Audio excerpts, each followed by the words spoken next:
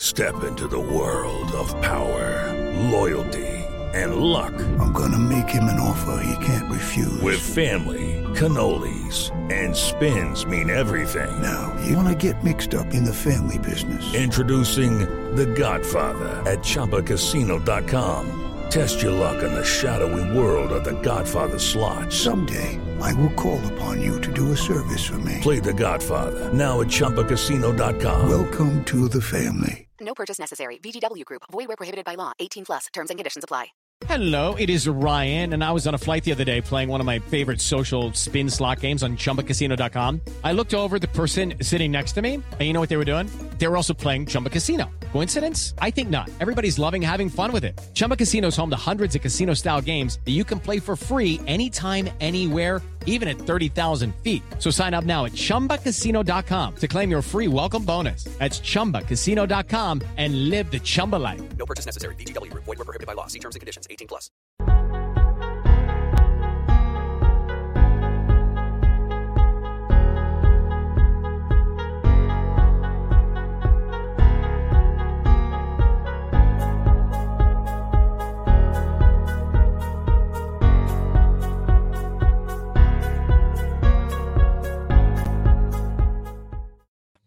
Hello and welcome to Destination Draft Day, the first episode of the 2022 NFL draft cycle.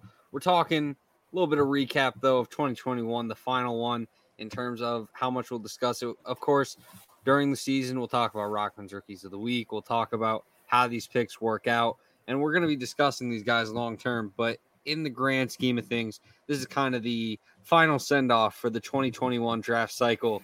Nick, obviously, you know, we got to see the whole draft. We got to see everything finally play out. Every landing spot is no longer in question. What are your final thoughts on this 2021 NFL draft and just kind of how it went for you in terms of the entire process? Well, it was interesting. First off, the first round, they need to do something about the fact that the team who's picking first gets 10 minutes to draft. They know who they're picking. So we're sitting here nonstop pregame show. I think the Browns didn't make the Jaguars didn't make their pick till like 8:40 p.m. Eastern. We're watching 40 minutes of coverage in the draft here. It's just absolutely ridiculous. Everyone knew what was going on. We saw some trades. We had that drama and everything you need there. And there's going to be a lot of Rockman's rookies come out of this draft class. We're going to talk about the big time stuff. I'll give you some time here to think, because by the end of the show, I want to know if there's any potential Rockman rookies in a round 6 or 7 draft pick. See if there's anybody good there. But I think I want to talk about what you usually talk about first when it comes to NFL draft, and that is the quarterback position. So we could start off. We'll just basically go in order here, right? So Lawrence, he goes first to the Jaguars. No surprise there. But we'll couple this in with the fact that he's going to be still with his guy, Travis Etienne, in the backfield, which I think is tremendous. So they're going to be together. And the tight end might be Tim Tebow reuniting with Urban Meyer. So what was your grade here for the Jaguars with their first 2 picks? I think they did a very good job. Yeah, I think Travis Etienne is going to be a successful back. I do have questions about the overall need for the selection itself, because James Robinson put together an excellent rookie year. Carlos Hyde, obviously a very dependable veteran. And it sounded like, you know, the Jags potentially weren't even hot, like not unhigh on Etienne, but they were targeting Kadarius Toney. Obviously, your Giants ended up sniping him from them, but it sounded like they were looking at a receiver to add to the room. Travis Etienne, though, should be a very capable running back. I do think James Robinson is probably not going to be able to just continuously replicate the success that he had. So adding a running back that is probably going to be the best in that room is definitely a great addition. I just, I do have questions about the overall need. I feel like there were other positions on the team that could have been filled and, probably should have been addressed earlier than it was. No doubt about it. But I'm sure Lawrence is happy about that. Travis is probably happy as well, and we'll see how Urban Meyer does. Could be a good team this year. We're interested to see what happens. All right, number 2 pick, the Jets. They draft Mr. Wilson, who's a good quarterback. They trade up. They get an offensive guard for him, Elijah Vera Tucker. Then they draft Moore for give him a wide receiver option. And then what I thought was the steal of the draft. I mean, they draft 2 Michael Carters, but the Michael Carter running back from UNC with a really late pick, they get him. And I think this guy's going to start for them from day one. So thoughts on the Jets draft? I thought they did a really good job. Yeah, they did an excellent job. And you kind of see that Elijah Moore most likely is going to be that Jamison Crowder replacement. There had been rumors that he was going to be cut. I think they're going to keep him for the year. But Elijah Moore is definitely going to be taking that job over, I would think. You know, I like Zach Wilson. Obviously, Elijah Vera Tucker is a very dependable offensive lineman that they really wanted to invest in and make sure that their QB is protected. And you talked about Michael Carter, and I think that he's going to be a steal. We talked about it pre-draft. That was the guy that I had in their mock draft. And I said, if he lands in a spot that's, you know, the New York Jets or the San Francisco 49ers, he's probably going to be in for a very good NFL career. And it's a great landing spot for him. I think he's very patient, does well working outside as a runner, can catch the ball when needed. And, you know, mixing all those things in, and then you look at the overall opportunity that's there for him. You know, Tevin Coleman is going to be a good running back for the Jets, but there's plenty of opportunity for Michael Carter to really carve out a large role in this backfield. Don't be surprised if he's one of the better rookie running backs in that first year. Absolutely. And Rick agrees with me that the first round is just too long. It should be 5-minute picks in the first round. I think it was like 4 hours the first round, which was crazy. So it's all just about pretty that TV time. Pretty insane. And I read that the day 2, the second and third round, the ratings were higher than the Oscars. They were higher than the NBA Finals last year. So people are watching. Not just Michael's watching. A lot of people are there watching. What was your setup, Michael, for all 3 days of the draft? Where were you watching from? So I usually hang out in my basement. There's a nice little couch down there, some solid TV content, you know. So I had that set up. I had some good meals. I ordered some chicken wings, you know, really just I really have like a nice cheat day on draft day because it's worth it. It's a holiday for me. So I'm pretty much eating, feasting, and just enjoying the draft, you know, watching as I get really nervous about what the Patriots are going to do. They didn't let me down too bad this year, though, so I'm happy. Yeah, we'll get to the Patriots momentarily here, but what was, I guess, the surprise for some people in the first round is the fact that Mac Jones, who ends up going to the Patriots, is not picked by the 49ers, and they pick Trey Lance, who I know you were very high on. Of course, he only played that one game in his last season because his school is playing right now, competing for a national championship in the FCS without him. Wouldn't that be crazy if someone was drafted and they were still playing? I don't know what what would have been happening there. That probably wouldn't have been allowed, but not too many people are drafted at FCS anyway that are competing for a championship. But Trey Lance, what do you think is going to happen? Is he going to play right away, or do we see Jimmy Garoppolo first? Because I think if you are in the mindset of we're a win-now team, it's a really tough sell to the veterans in the locker room to say, Jimmy Garoppolo, who took us to the Super Bowl, we're going to bench him for this rookie quarterback. What do you think you would do, and what do you think Kyle Shanahan and John Lynch will do with the 49ers and Trey Lance? Yeah, personally, I think Jimmy is going to be the starter, and I think that's the right call. I think Trey Lance has some traits to where he can find success early, but as a passer, there's still much needed in terms of growth, development from week to week that's going to really have to come with practice and preparation, probably from a bench role.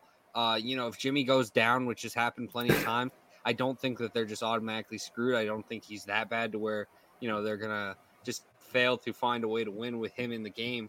I think that, with his mobility, his deep ball presence, there's not really going to be an easy way to stop him. But I do think just in terms of what Jimmy's already proven on the field and the fact that Trey Lance is so inexperienced, you kind of want to give him some time to grow into his role.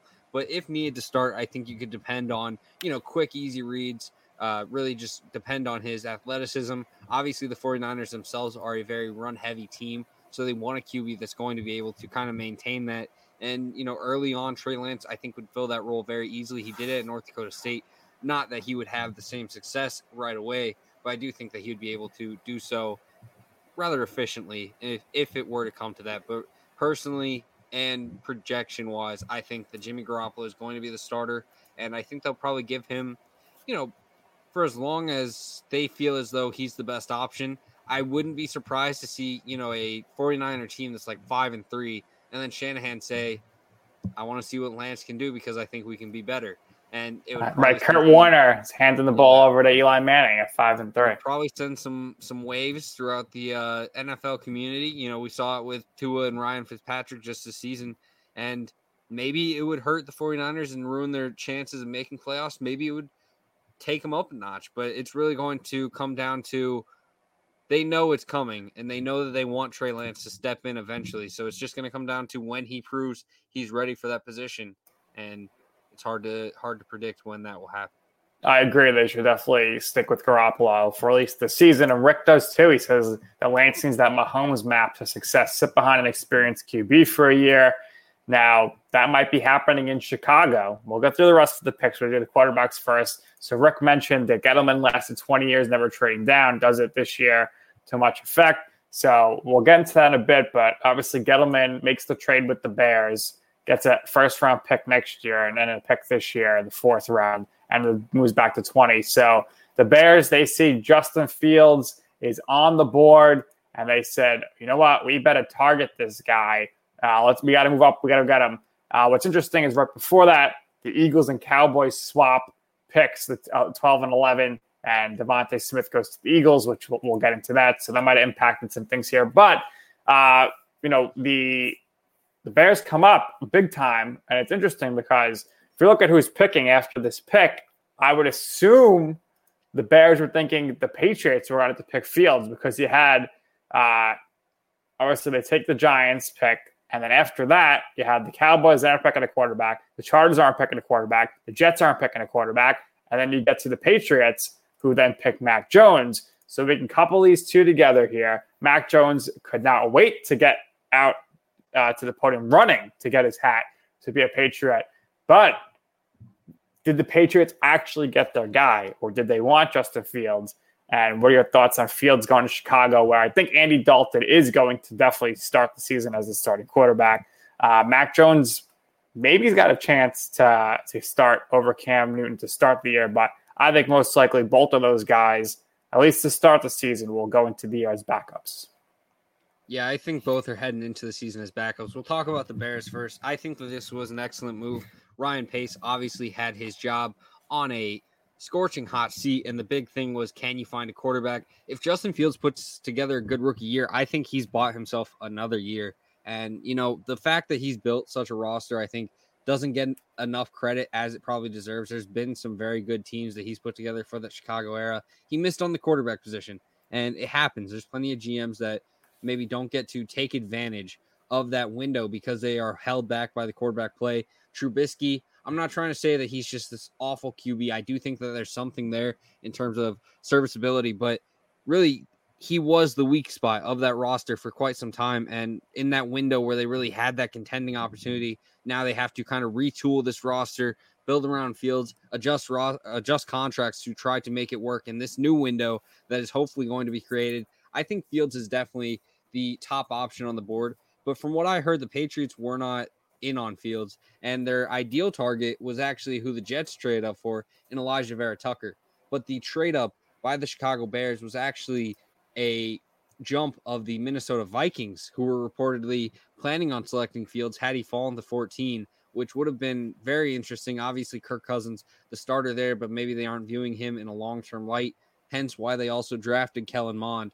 But for the Chicago Bears, I think this is absolutely huge. Definitely need some help. They just cut Charles Leno today, so I think there's still some offensive line question marks. They just had some issues in the offseason in terms of what Allen Robinson is really going to do long-term. And, things like this are going to be absolutely huge for making sure that Justin Fields is in a comfortable situation. You want to retain Allen Robinson. I think they should have kept Charles Leno, a very solid offensive tackle. But all in all, when you look at it, this is a QB that Chicago has been chasing for, and I think this was absolutely the right pick. And then whenever you look at what the Patriots did with Mac Jones, I think it's definitely the right pick as well. I would have been fuming if they didn't end up with a quarterback in this class, because you absolutely have to. I mean, the way that they've built this roster is pretty much QB dependent.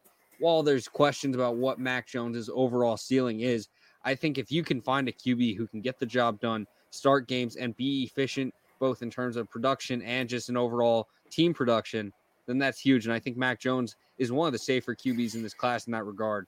We have some comments from the comment section that I want to pull up.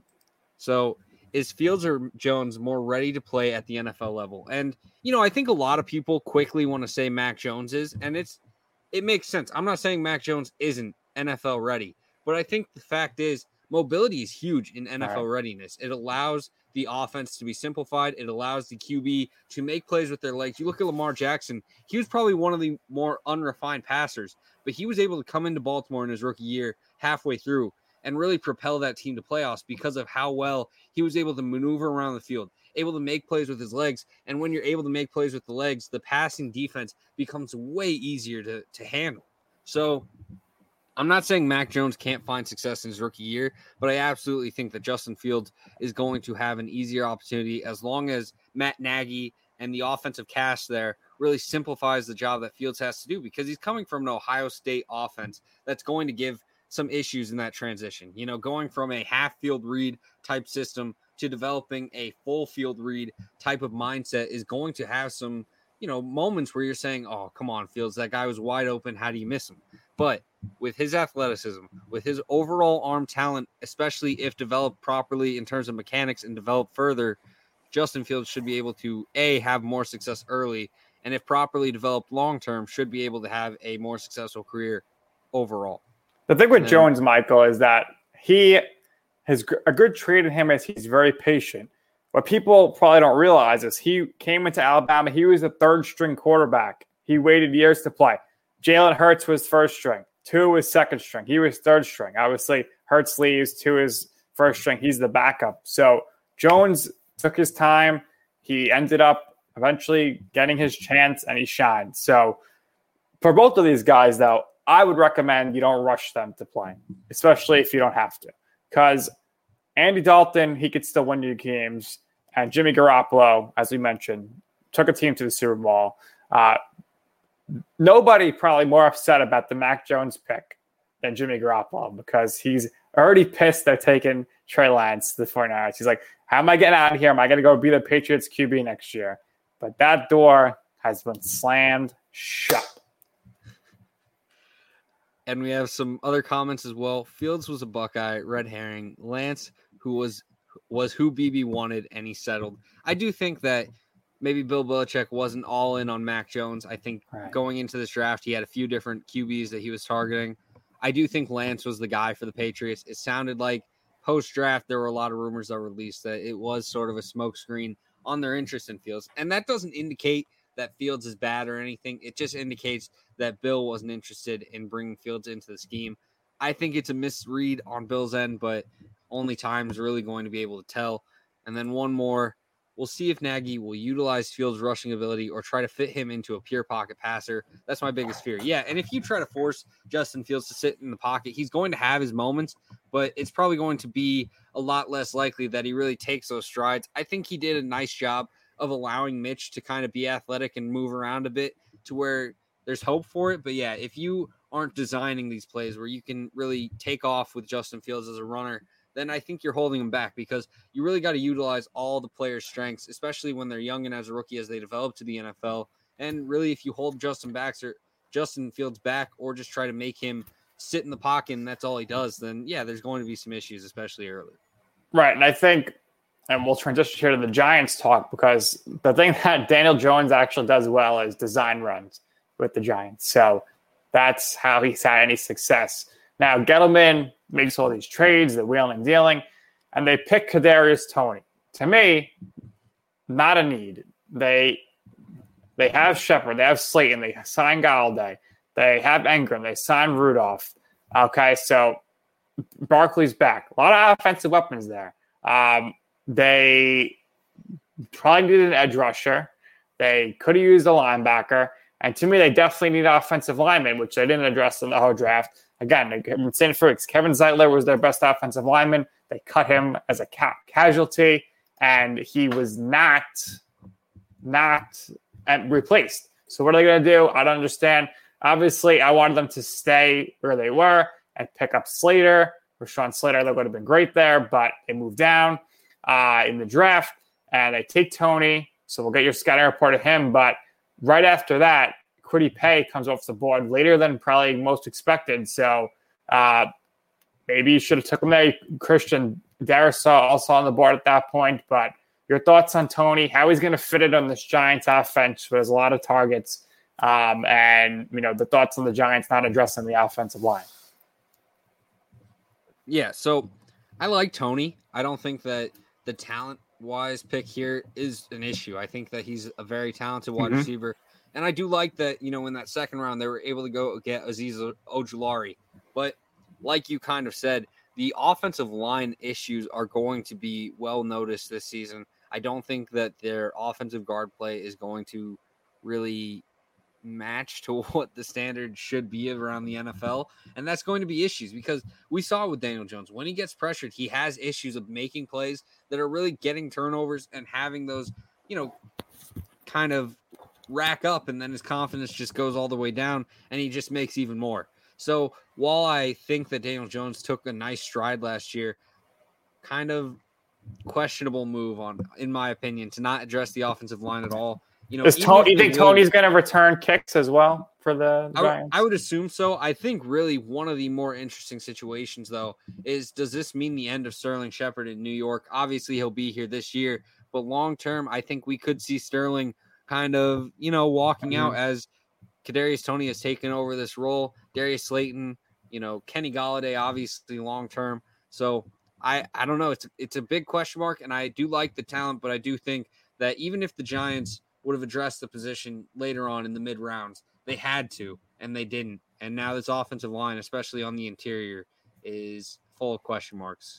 Yeah, and also, another guy that you had said that the Giants would potentially be targeting all the way back in August. You said Micah Parsons. He would have been a great fit, but now he goes to the Cowboys, so they got to deal with him. But here's the big news coming out of the draft. And this is where the Giants are actually involved in here, and that is the fact that Aaron Rodgers, his career is in jeopardy. Double entendre there. He does not want to be back in Green Bay. Ultimately, he could sit out and host Jeopardy. That's his only option. So no trade, he doesn't have a no trade clause, so he can be traded anywhere. But there are reports out there, notably from a Twitter account, Incarcerated Bob, which always seems to have these ahead of the game insider tips, but other things as well, that Aaron Rodgers would be open to be traded to the Denver Broncos, the Las Vegas Raiders, and now if I got to see Rodgers with Gruden, I'd love that, or the New York Giants. And if you're looking at things right now, Michael, I think the Giants would be in a prime position to get Aaron Rodgers because of Dave Gettleman, because they could offer 2 first-round picks next year, another first round the following year, of course, and who knows what else.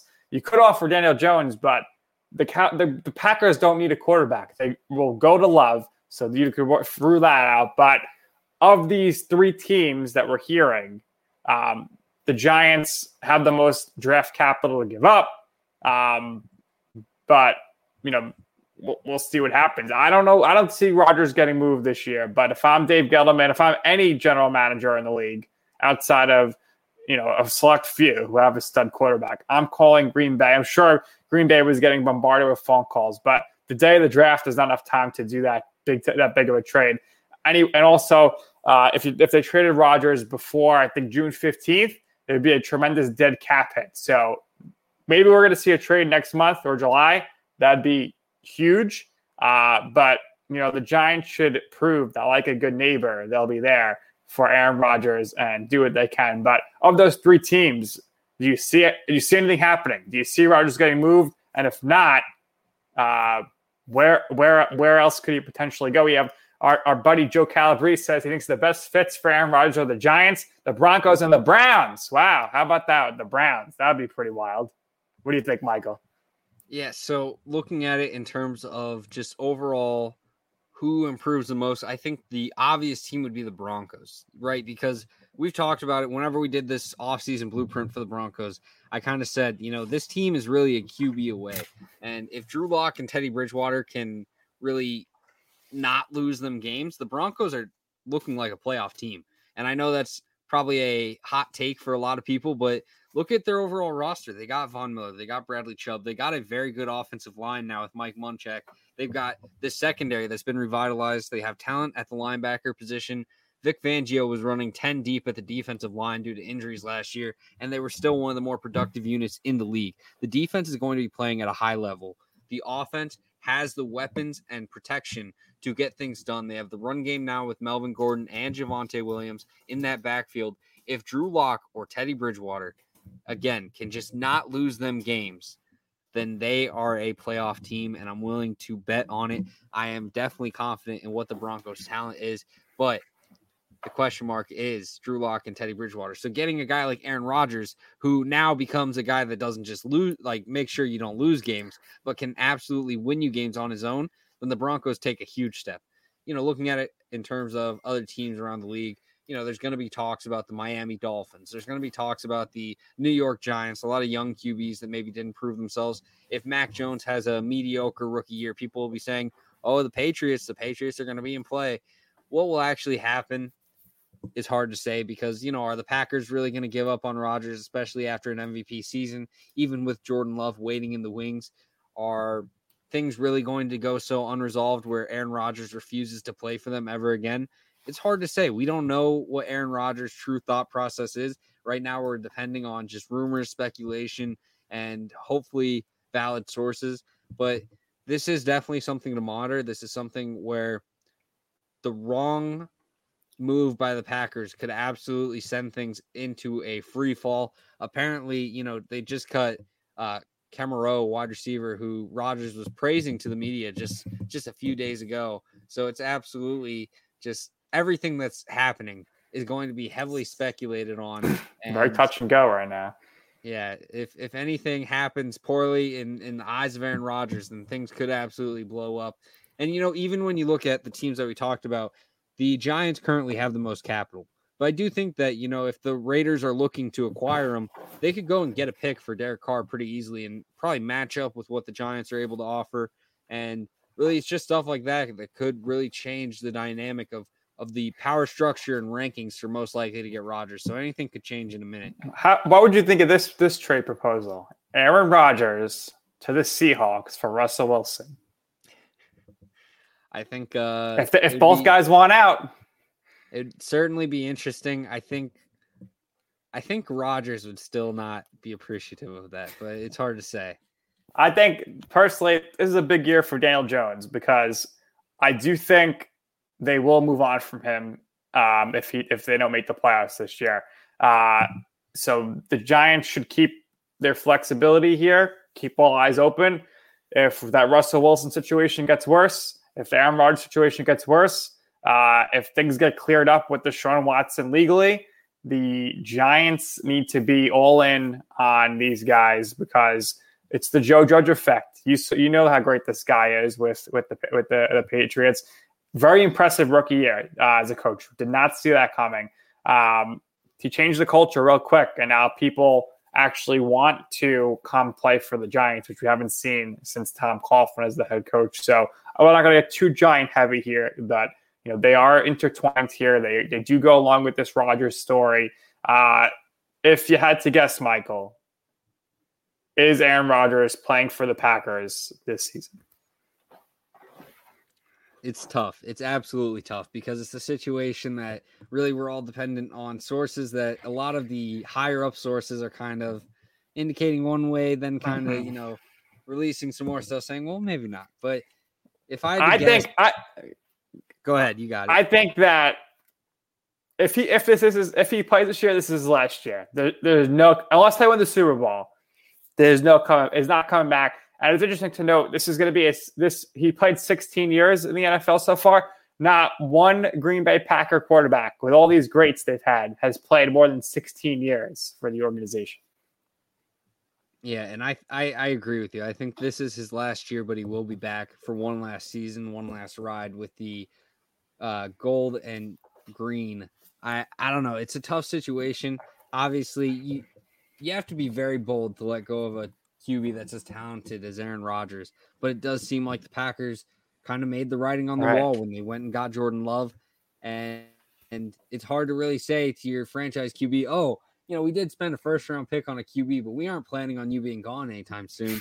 So maybe after a year, both sides kind of agree to mutually make something happen and work it out. That's why you got to spend a second-round pick on a QB, which is exactly what the Super Bowl champion Tampa Bay Buccaneers did. They picked Kyle Trask, who is staying in Florida. Probably disappointed he didn't go in the first round, but I think this is a great position for him, Michael, because he's not going to play this year. He's not going to play next year. He might not play the year after that, but he's probably going to play the year after that. And if Brady's open to it and mentors this guy, which he has in the past with Garoppolo and Brissett, I know it's a little different here, though, but if he's open to it, why not take the quarterback there for the Bucs? Because all of your starters came back. You're a really good place for this year. You didn't use your first-round pick on a quarterback. Rick thinks he's going to be Ryan Mallett. I think he's going to be better than that. Jordan says Sarah doesn't want to go to Green Bay. Sarah wants to go to New York, so that's where the Giants should be open for his. But Kyle Trask to the Tampa Bay Buccaneers. I'm intrigued, Michael. What do you think? Yeah, I don't really love the fit. Honestly, I think Kyle Trask is more of an efficient type of passer, short to intermediate game. And that's not really what Bruce Arians has made his bread and butter on. And I know that Brady isn't this, deep downfield passer consistently, and maybe it's a sign of possible change of regime in terms of opening their ideas up to trying to fit around a QB that they think is just going to get the job done. And that's possible. But I do like it in terms of landing spot for any young QB. I think sitting behind Brady, watching the traits that he has, watching how he goes about every day of practice, sitting in a film room with him, seeing what he sees is absolutely huge. And I think that's a large part for why, Jacoby Brissett, Jimmy Garoppolo were able to find as much success as they did. That's not to discredit that they don't have enough natural talent or anything on their own, but I think watching great QBs can be absolutely huge for a young quarterback, even if they don't necessarily get the, come sit under my shoulder and I'll teach you everything. Just watching it in its own is huge for a QB. And I think that's going to play a huge factor in Kyle Trask's ability to grow and become a QB.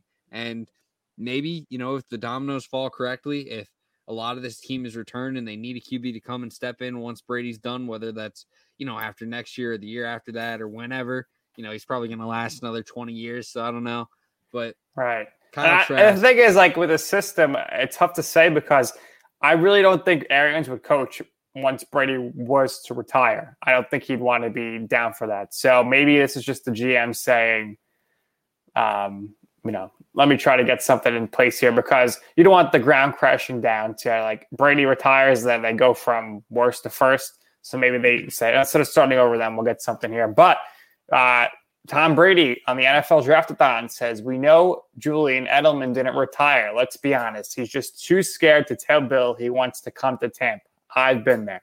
So we broke the news to you that Edelman was retiring or released on our show. Then it turns out he was retiring and because he didn't pass the physical. Brady says this.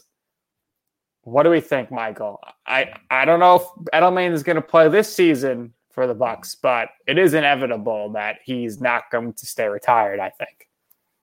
I don't know. I think this is just Brady giving crap to his old friend. You remember when they were at the Celtics game and Edelman was saying to the camera, oh, he's coming back. Don't worry, guys. And then Brady had that awkward look on his face because he knew he wasn't. I think it's just something like that where, Brady's just giving crap to Edelman, making it hard on his friend just to kind of stir up the pot a little bit. Just a little buddy banter. That's all I think. And, buried in the draft stuff, Antonio Brown is back. 1-year deal. Great value there. So Buccaneers, they're looking good, especially if there's all this trouble in paradise in Green Bay with the Packers. How do you not pick the Bucs at this point to at least go back to the Super Bowl, Michael? Yeah, I think absolutely the opportunities there. I think the Rams, the Bucs, those are the two teams that I'm probably focusing on as the biggest contenders right now. Can Stafford be that guy? Can Stafford take them to that next level? I think it's absolutely an opportunity, but also, can the Bucs continue to keep up that success that they had. You know, we saw there was a time last year where a lot of people were saying the Bucks may not even make playoffs, and there were times last year where people were saying, okay, you know, the Bucks will make playoffs, but they aren't even a contender. And then now they're saying, you know, oh, they're bringing it back. They're absolutely the favorite to win. It's just going to depend on the momentum, and I think that's a cop-out answer in somewhat of sorts, because it's easy to say, oh, you know, whoever's playing the best is going to win the Super Bowl. I understand, but this Bucks team wasn't unbeatable last year. They had their moments where they looked, you know, mediocre to average, and they also had their moments where they looked like a super team. So will they be able to continue a lot of that success? I think so, but also, can you continue that not only for the 17 games that'll happen over the course of the year, but also through the playoffs, which is another 3 games. And that's really where the issue comes in. I think for the Bucks, the 17-game season is actually going to be a little bit of a hurt in terms of that, because I think the older QBs are going to have those issues. We saw it with, you know, Drew Brees, Tom Brady, even, where they start out hot and then they have these games where they kind of fall off as the season goes on, because going week to week without any rest, with one bye week and then getting back into it, it can really sting on a team's momentum and just ability to build that, you know, successful play with clean bill of health.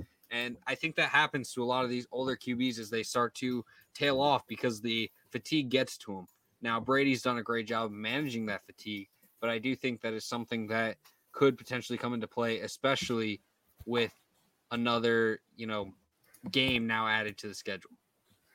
We shall see. So some more. I know this is overall. I'm very interested by these late round, or not late round, but second, third round quarterback picks here. So you got Trask. He's off the board. Starts a little trend here. Kellen Mond to the Vikings. Good spot for him. We'll see. And you know, Davis Mills to the Texans there. So what did you think about those two guys going back to back there? Yeah, I really like the Kellen Mond fit. We talked about it before with what we thought of Kellen Mond, and really the big thing is, how is he going to be developed at the next level? You know, obviously in a spot like Minnesota, they're in no rush to replace Kirk Cousins. I think Kellen Mond is going to have plenty of opportunity to grow in a year on the bench where he's just kind of focused in on that. Also, I think in a system where they're going to be handing off the ball a lot, it takes a lot of pressure off of Kellen Mond. But in the same regard, I think the question is, can you get him to where he's a starting level QB, a dependable QB, and someone that, you know, does in turn replace Kirk Cousins for a lot cheaper value? And I think the arm talent's there. I think the mobility's there. But the question is, can the consistency and accuracy from play to play be in effect? And that's what Mond has to overcome. I trust that they will be able to do that in Minnesota, but at the same time, Mond is probably one of the bigger, more questionable projects in this class. All right. And then, you know, I asked you when you did quarterback rankings of guys outside of your top 5, who is getting the most buzz about potentially having a long-term career. And you told me Davis Mills. So Davis Mills goes to the Texans. And then, you know, we'll just do the rest of these together. And then later on, Ian Book goes to the Saints. Pretty interesting there. Sam Ellering goes to the Colts. He might see some time at some point this year with Wentz's injury history. But your thoughts on those 3 guys, you know, where they went, and also the fact that Jamie Newman was not drafted. Yeah, so Davis Mills, I think, is probably in one of the better situations if you're a QB that wants to play right away, because, you know, I don't want to speculate too much on what's going to happen with Watson, but I do think that we could easily see it to where Watson doesn't take a snap this year. So that's going to leave Tyrod Taylor. That's going to leave Ryan Finley, and that's going to leave Davis Mills. I'm not saying anything to disrespect Tyrod Taylor or Ryan Finley, but that job could easily open up if the right dominoes fall. If Davis Mills impresses in camp, they could easily find a reason to start. Yeah, Michael, I was going to ask you, of all the quarterbacks drafted, we know Wilson and Lawrence are going to start week 1. Who do you think is most likely to start next? My answer is Davis Mills, because I think Watson might. He said he was going to hold out. I don't think it's going to happen, but I think he might be going through some litigation here. So I think Mills has a legit chance to start week 1. If not, you know, maybe Tyrod Taylor has to go for another surgery or something and ends up starting week 2, a la Justin Herbert. Yeah, I think really it's between Fields and Mills in my mind. I think Mac Jones is going to sit for a bit. I think Kellen Mond's not going to get playtime this year unless Kirk Cousins gets injured. Same for Kyle Trask. So really it's between Mills and Fields in my mind.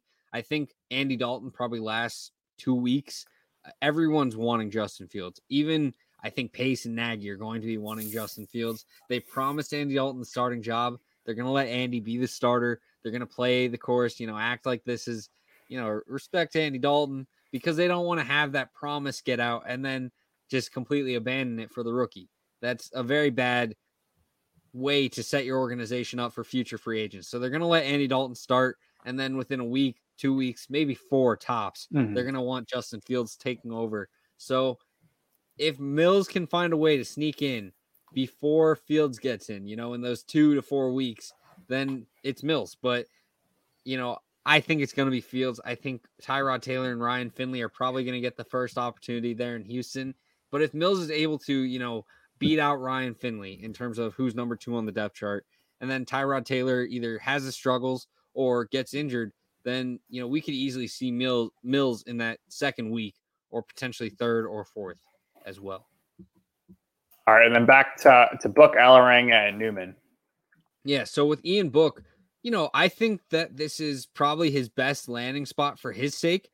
Sean Payton obviously has a tremendous track record in terms of developing quarterbacks. I do think Winston's going to hold the job down there in New Orleans, with Taysom Hill being the gadget player that he has continued to be. But Ian Book has some solid traits that could potentially make him into a starting QB.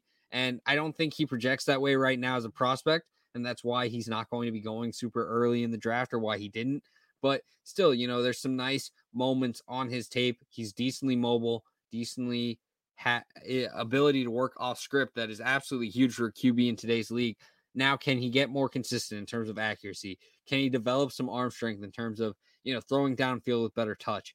And if he can really contribute those factors into his game, then I think he's absolutely got a chance to be something in New Orleans. Do I predict it to happen? No, I think, Winston's going to be the QB, and if he struggles, they're going to look for a new QB in the first round.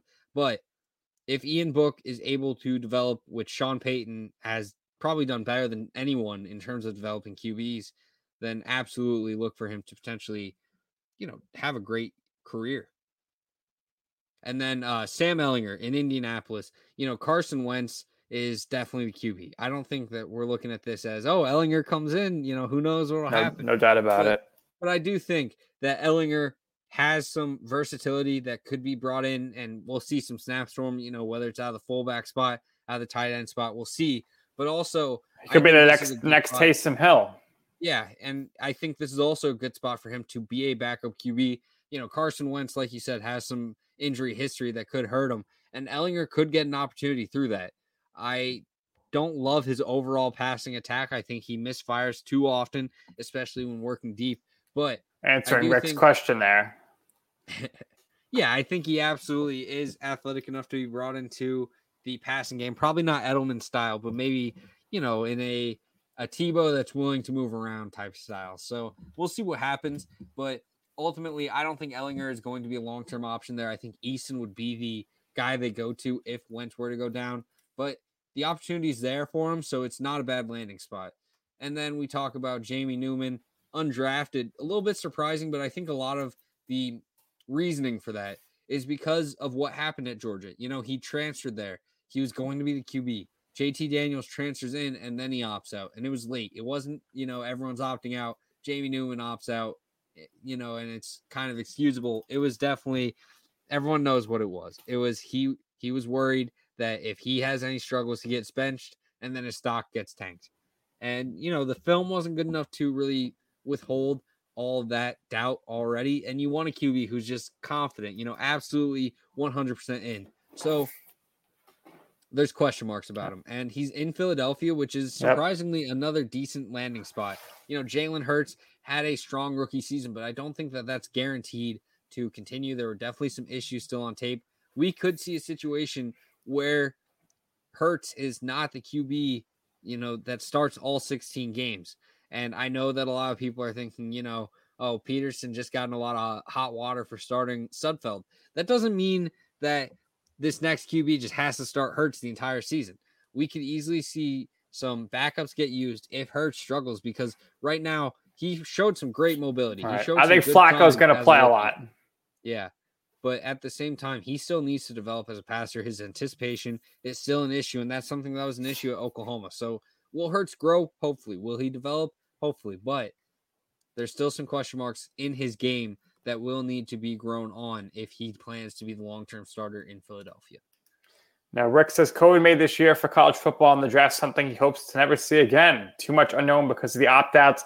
And I can tell you this, Rick, the next year, the 2022 draft class is going to be probably the most overhyped class in decades because there's going to be extra information on them. The scouts are going to go heavier and harder because they basically just had the last 2 years off as far as traveling. So there's going to be a lot of information there. And you saw that with some trades to try to get some draft capital for next season. Michael, if you want to go through we go through some of the first round picks here. So we'll do we'll say 4 through 9. So you got Pitts, Chase, Waddle, Sewell, Horn, and Surtain. Just your thoughts on some of that. Me personally, I think Sewell is probably going to be the best player in the draft, and he just falls in the lap of the Lions at number 7, and I think it's going to help Jared Goff big time this season. Yeah, absolutely. I love all of these picks, really. Jamar Chase is going to contribute very well. I think for number 4, Pitts is going to be talented, but I think I would have gone Sewell there. I think Caleb McGarry is not a long-term answer at the tackle spot. I know that they drafted him in the first round, so they probably have higher hopes for him than I do. But personally, I just didn't see it during his NFL career or during his prospect tape.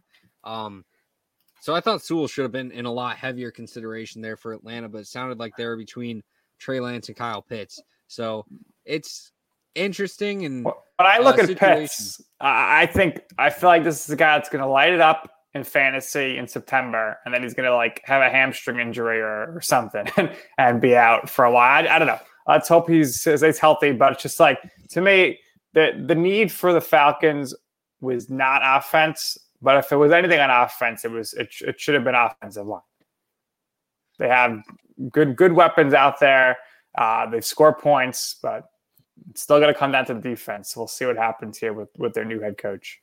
Absolutely. And, sometimes the defense is talented enough and it's just a new scheme that's needed. And that could very well be the case, but I think there's definitely going to be some issues. They didn't really invest a lot into the defense, despite that being a huge need. I love the Richie Grant pick for them. I really think that the Falcons had added some good pieces, but I still think there's huge question marks overall for what they're going to do heading into this year. No running back really drafted. They got some pieces on the line. Jalen Mayfield, I think, will be a solid right guard for them. I don't know, though. It's a draft that I think has some potential hits, but overall, I would have probably addressed it differently than how the Falcons did. All right, you mentioned Chase. You were on that. You said Chase is going to reunite Burrow. Rick says the Bengals going wide receiver 5 is his biggest question in the draft. Again, I thought Sewell would have been locked down there, but the LSU guys are back together. But I still am worried who's going to protect Burrow, especially now coming off a gruesome injury. Yeah, and I think the big thing is they felt comfortable with Riley Reif being their starting tackle. They brought Jackson Carman in on the offensive line, and it's picks like that I do like for them. I think Chase is going to be a valuable wide receiver, and I think that the line is going to really be better with Carman and Reif added. That absolutely takes them to another level. I think the big thing that you have to realize is a lot of times when an offensive line is bad, it's more so just one or two pieces that are really holding it back rather than the entire unit being awful. So you look at the Cincinnati Bengals, the big weakness on that line was Bobby Hart. So getting Riley Reif to step in at right tackle, getting Jackson Carman to be that guard, Su'a-Filo and Quentin Spain are now fighting for that left guard spot, Jonah Williams at left tackle, Trey Hopkins at center. That's a solid line. I'm not saying that's going to be, this generational talent on the offensive line, but I think it's definitely going to help out Joe Burrow and make his job easier. I think he'll be able to get the job done. Joe Mixon will be able to get going in the run game, and adding a wide receiver like Jamar Chase with Tyler Boyd and T. Higgins already there. I don't know. I get why people would go offensive line, and I'm not saying it's the wrong decision. It's probably what I would have done, But I do think that adding a guy like Chase with the offensive line that they've now been able to make up is still pretty solid in my book. Rick does not like it. Says Chase won't catch anything if he's running for his life. I think Burrow would be running for his life a little more, though. All right, so Waddle goes to the Dolphins. We knew they were going to take one of the Alabama wide receivers, so they get Waddle over Smith. Sewell, we mentioned already. Great pick for Lions. Now, J.C. Horn goes to the Panthers, drafted 9. Was that their biggest need there? Obviously, the secondary was pretty good last year. Jeremy Chin was awesome. But your thoughts on going corner there? Oh, I absolutely love J.C. Horn in terms of talent. I think the big question mark, though, is you're passing over 2 very quality QBs, and they've already made their investment in Sam Darnold, so I get it in terms of, what the decision was. But I do think that in hindsight, they should have waited at 8 and taken Justin Fields, never traded for Sam Darnold, and really gotten the 5 years of a QB that I think would be very good. But really, J.C. Horn in itself was an excellent pick. I think he was my cornerback 1, probably top defensive player in this class. A great talent, a great acquisition for this team. I love the Panthers draft overall. Getting pieces like Davion Nixon in the late round, adding a guy like Terrace Marshall who has history with Joe Brady. I think even though I'm not as high on Marshall, I really get the decision. Adding guys like Keith Taylor late, adding guys like Deontay Brown on the offensive line. There's pieces in this draft that I think could very well start early for this team and be able to succeed. And for the Panthers, I really think that, they knocked this draft out of the park. Tommy Tremble, a developmental tight end, but I think he offers a lot both as a run blocker and potential upside receiver. So look for the Carolina Panthers draft to be looked at in a few years as one that really hit a lot of needs and got a lot of talent. All right, look at the next 10 picks here, and you can chime in on whoever you want, but I'll just quickly go through it. Surtain, the second, he goes to the Broncos, which the Cowboys were freaking out because that's who they were targeting. And they end up trading back 2 spots to 12 because they were still looking to go defense. The Eagles move up. They get the Heisman Trophy winner, Devontae Smith. The Bears, they take Justin Fields after trading up with the Giants. The Cowboys then, who get the pick from Philadelphia via San Francisco, via Miami. So that pick was traded 4 times, which was wild. They take Micah Parsons from linebacker to Penn State, who there was some question marks about his off-the-field stuff. The Jets take Elijah Vera Tucker, Mac Jones to the Patriots. Zaven Collins at 16. I like it. You had him going later on in the draft around the end of the first round, but I think he's going to be an awesome linebacker, and he can move all over the place, much like their pick last year in the first round of the draft. So that's good for the Cardinals defense. And then the Raiders take Alex Leatherwood. I don't know what they're thinking there. I mean, I think that was a reach at that point in the draft. Jalen Phillips, the first defensive end off the board. He stays in Miami, from Miami, going to the Dolphins. And the Washington football team then takes Jamin Davis.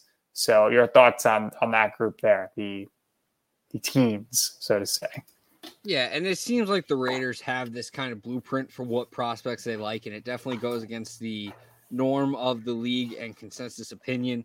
Jamin Davis for the Washington football team, I really like the pick. I get that a lot of people thought this was a reach, but I think the talent is absolutely there. The upside is there. If they can add some weight and play strength to him, I think he's going to be a star in this linebacker class.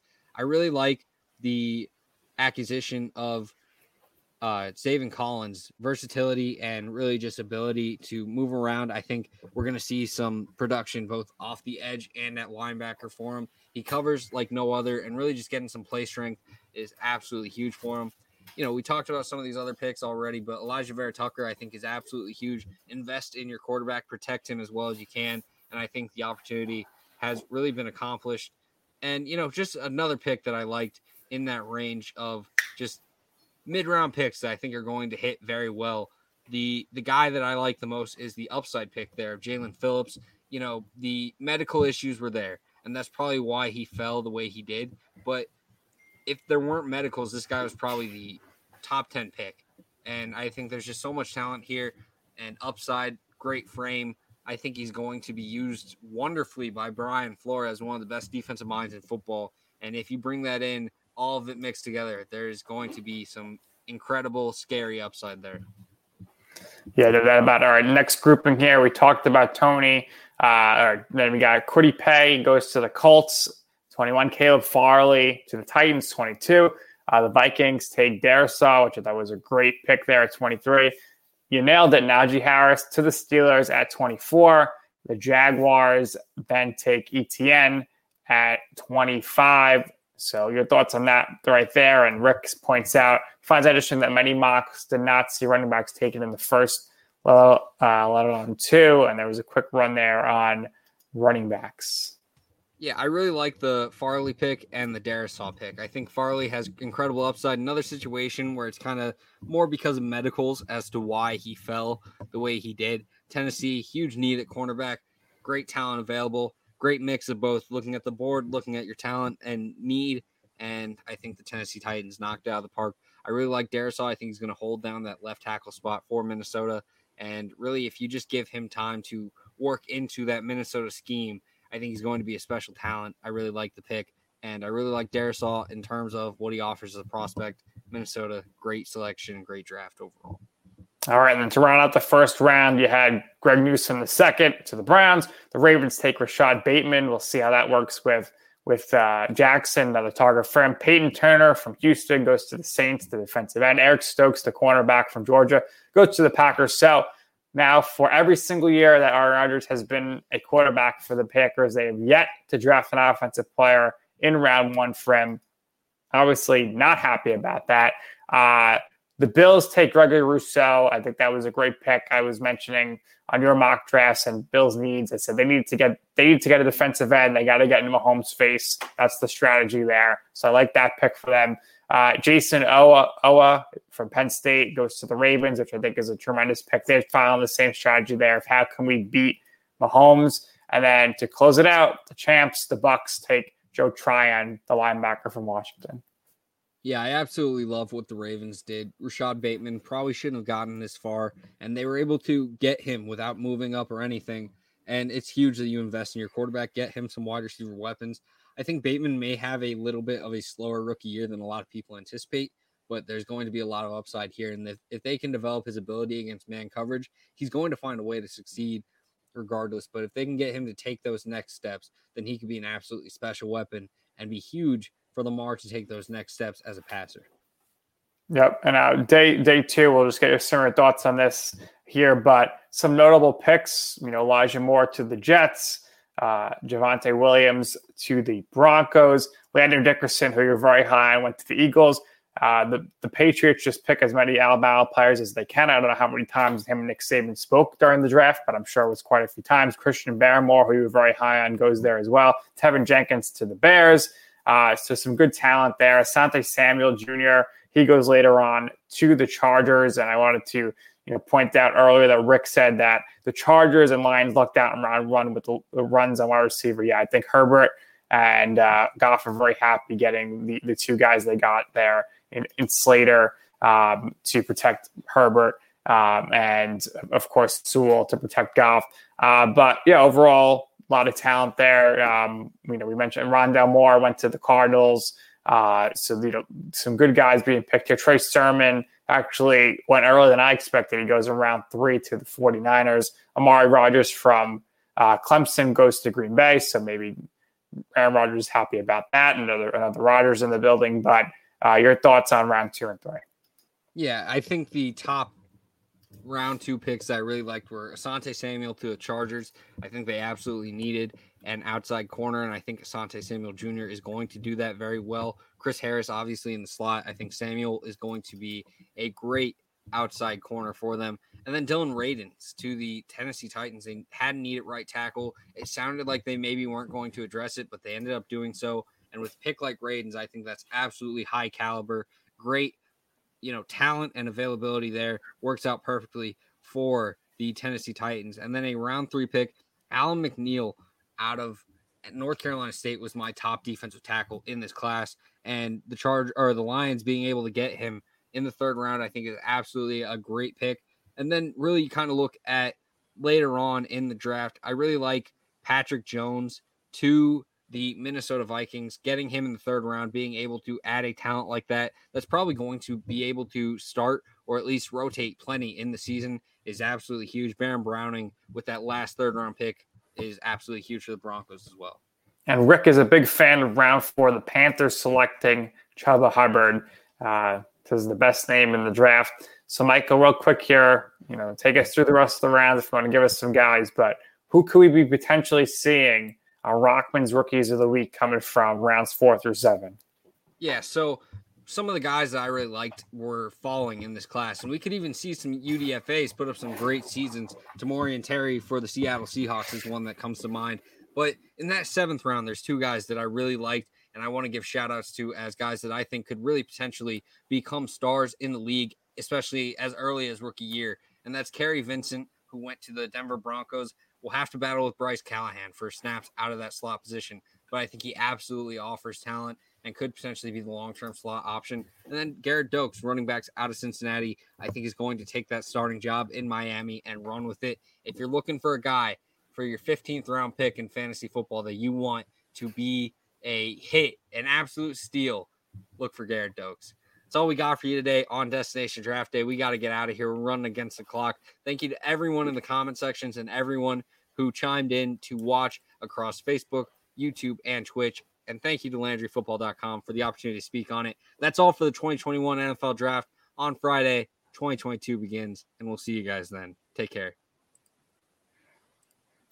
Hello, it is Ryan, and we could all use an extra bright spot in our day, couldn't we? Just to make up for things like sitting in traffic, doing the dishes, counting your steps, all the mundane stuff. That is why I'm such a big fan of Chumba Casino. Chumba Casino has all your favorite social casino-style games that you can play for free anytime, anywhere with daily bonuses. That should brighten your day a little. Actually, a lot. So sign up now at ChumbaCasino.com. That's ChumbaCasino.com. No purchase necessary. VGW Group. Void where prohibited by law. See terms and conditions. 18+. Step into the world of power, loyalty, and luck. I'm going to make him an offer he can't refuse. With family, cannolis, and spins mean everything. Now, you want to get mixed up in the family business. Introducing The Godfather at ChumbaCasino.com. Test your luck in the shadowy world of The Godfather slot. Someday, I will call upon you to do a service for me. Play The Godfather now at ChumbaCasino.com. Welcome to the family. No purchase necessary. VGW Group. Void where prohibited by law. 18+. Terms and conditions apply.